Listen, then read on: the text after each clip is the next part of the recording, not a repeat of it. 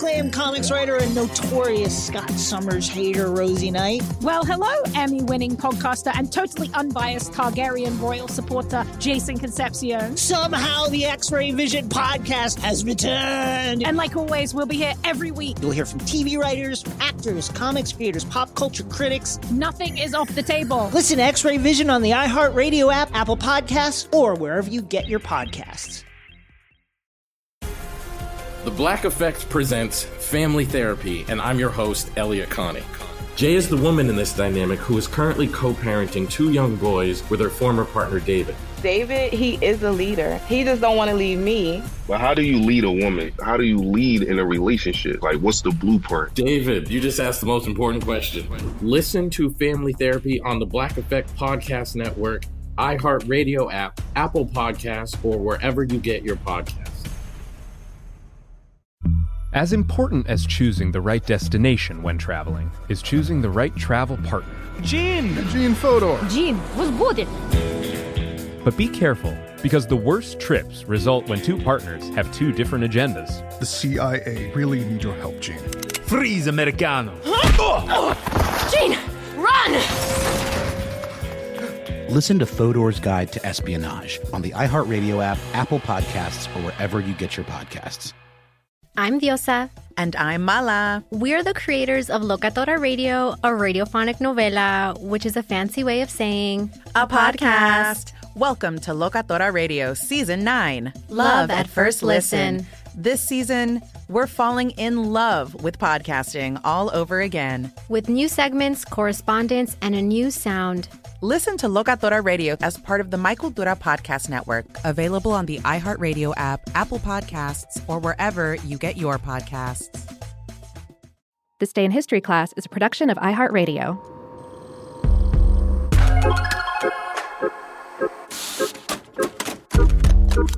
Hello, and welcome to This Day in History Class, a show that proves there's more than one way to make history. I'm Gabe Luzier, and today we're talking about an almost perfect crime that left investigators baffled for the better part of a decade.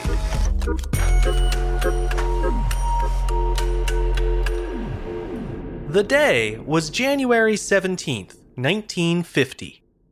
A group of armed robbers stole more than $2 million from the Brinks Armored Car Depot in Boston, Massachusetts. The FBI referred to the heist as the crime of the century, and though it only took the criminals about half an hour to pull it off, solving the case would take law officials nearly 6 years. The idea for the crime came from Joseph Big Joe McGinnis, but career criminal Anthony Fats Pino was the mastermind who put the idea into action. Pino recruited 10 other men and had them watch the depot for 18 months to determine when it housed the most cash. Along the way, the gang was able to steal the schematics for the depot's alarm system, and then sneak them back in before anyone had noticed the plans were missing. They also removed the cylinders from the depot's door locks one by one, and then paid a locksmith to make them duplicate keys. The gang actually attempted the robbery 6 times over the course of nearly 2 years of planning, but these half-starts were always called off for one reason or another. Finally, on January 17, 1950, Pino and his men were ready for their 7th and final attempt. The gang tried to approximate the uniforms of Brinks employees by wearing navy blue peacoats and chauffeurs' caps. They concealed their identities by donning Halloween masks and silencing their footsteps with rubber shoe covers. They had no trouble entering the depot thanks to those copied keys. At 6:55 p.m., 7 of the gang members headed for the company's counting room, while the others kept watch. The thieves caught 5 employees off guard and bound and gagged them face down on the floor. Then, the men proceeded to fill 14 canvas bags with half a ton of cash, coins, checks, securities, and money orders. The loot totaled more than $2.7 million, the largest theft in U.S. history at that time. It took the men just over 30 minutes to get all the money loaded onto the getaway truck, and then they disappeared into the night. None of the Brinks employees were harmed in the robbery, but they still weren't much help in identifying the culprits. The thieves had left very few leads for investigators to follow. There was the rope and the tape used to bind the employees, and there was one discarded chauffeur cap. Not much to go on. Boston police and the FBI interviewed hundreds of people who lived and worked in the area. They also questioned known criminals, but to no avail. Eventually, the gang's green truck was found cut into pieces in the nearby town of Stoughton, but it proved to be a dead end as well. Meanwhile, the crooks did their own part to stall the investigation. They made a pact to go their separate ways, keep a low profile, and use their money sparingly to avoid drawing attention. If they could keep the heat off for 6 full years, then the statute of limitations for the theft would expire, and the gang would be home free. That may sound like a long shot, but they probably would have made it, if not for one gang member who just couldn't keep his mouth shut. Joseph Specs O'Keefe had been convicted of an unrelated burglary, and he left his share of the Brink score with another member of the gang while he served his time. O'Keefe didn't take well to life behind bars and began writing angry letters to his fellow thieves, demanding that they send him money and implying that he might come clean about the heist if they didn't. When O'Keefe got out of prison, Fats Pino sent a hitman to bump him off. The hitman fired at O'Keefe with a machine gun in the Dorchester neighborhood of Boston, but he only managed to wound his target. With nothing left to lose, O'Keefe cut a deal with the FBI and testified against his former partners in crime. By that time, one of the 11 gang members was already dead, and 2 others were already incarcerated for different crimes. The remaining 8 were captured in January of 1956, just 5 days before the statute of limitations was set to expire. They were later convicted and sentenced to life in prison. As for that $2.7 million, only about $58,000 of it was ever recovered. A good deal of the rest was likely spent by the thieves over the course of their 6 years on the lam, but the majority is still unaccounted for.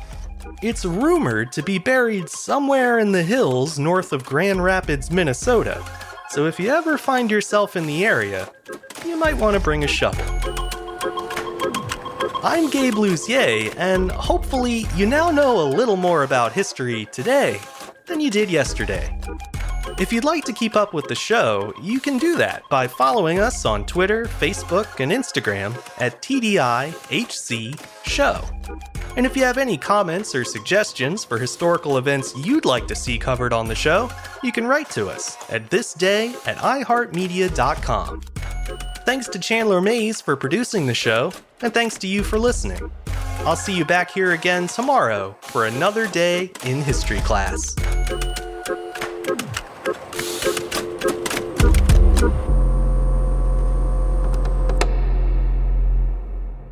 For more podcasts from iHeartRadio, visit the iHeartRadio app, Apple Podcasts, or wherever you listen to your favorite shows.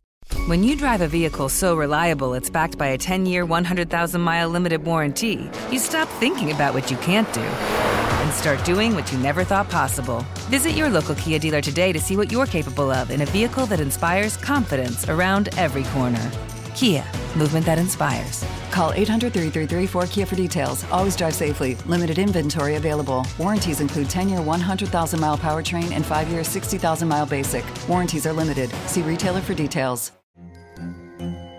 Hello, acclaimed comics writer and notorious Scott Summers hater, Rosie Knight. Well, hello, Emmy-winning podcaster and totally unbiased Targaryen royal supporter, Jason Concepcion. Somehow the X-Ray Vision podcast has returned. And like always, we'll be here every week. You'll hear from TV writers, actors, comics creators, pop culture critics. Nothing is off the table. Listen to X-Ray Vision on the iHeartRadio app, Apple Podcasts, or wherever you get your podcasts.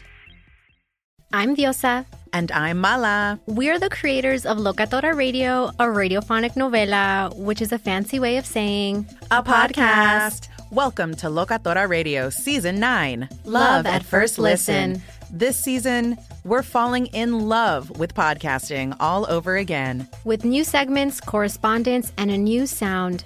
Listen to Locatora Radio as part of the Michael Dura Podcast Network, available on the iHeartRadio app, Apple Podcasts, or wherever you get your podcasts. Danielle Moody here, host of the Woke AF Daily podcast. We've been with iHeart for a year, and what a year it has been. As we head deeper into 2024 and yet another life-changing election cycle, Woke AF Daily is here to keep you sane and woke. Make Woke AF Daily your podcast destination for 2024 election news and analysis. Listen to Woke AF Daily Season 5 on the iHeartRadio app, Apple Podcasts, or wherever you get your podcasts.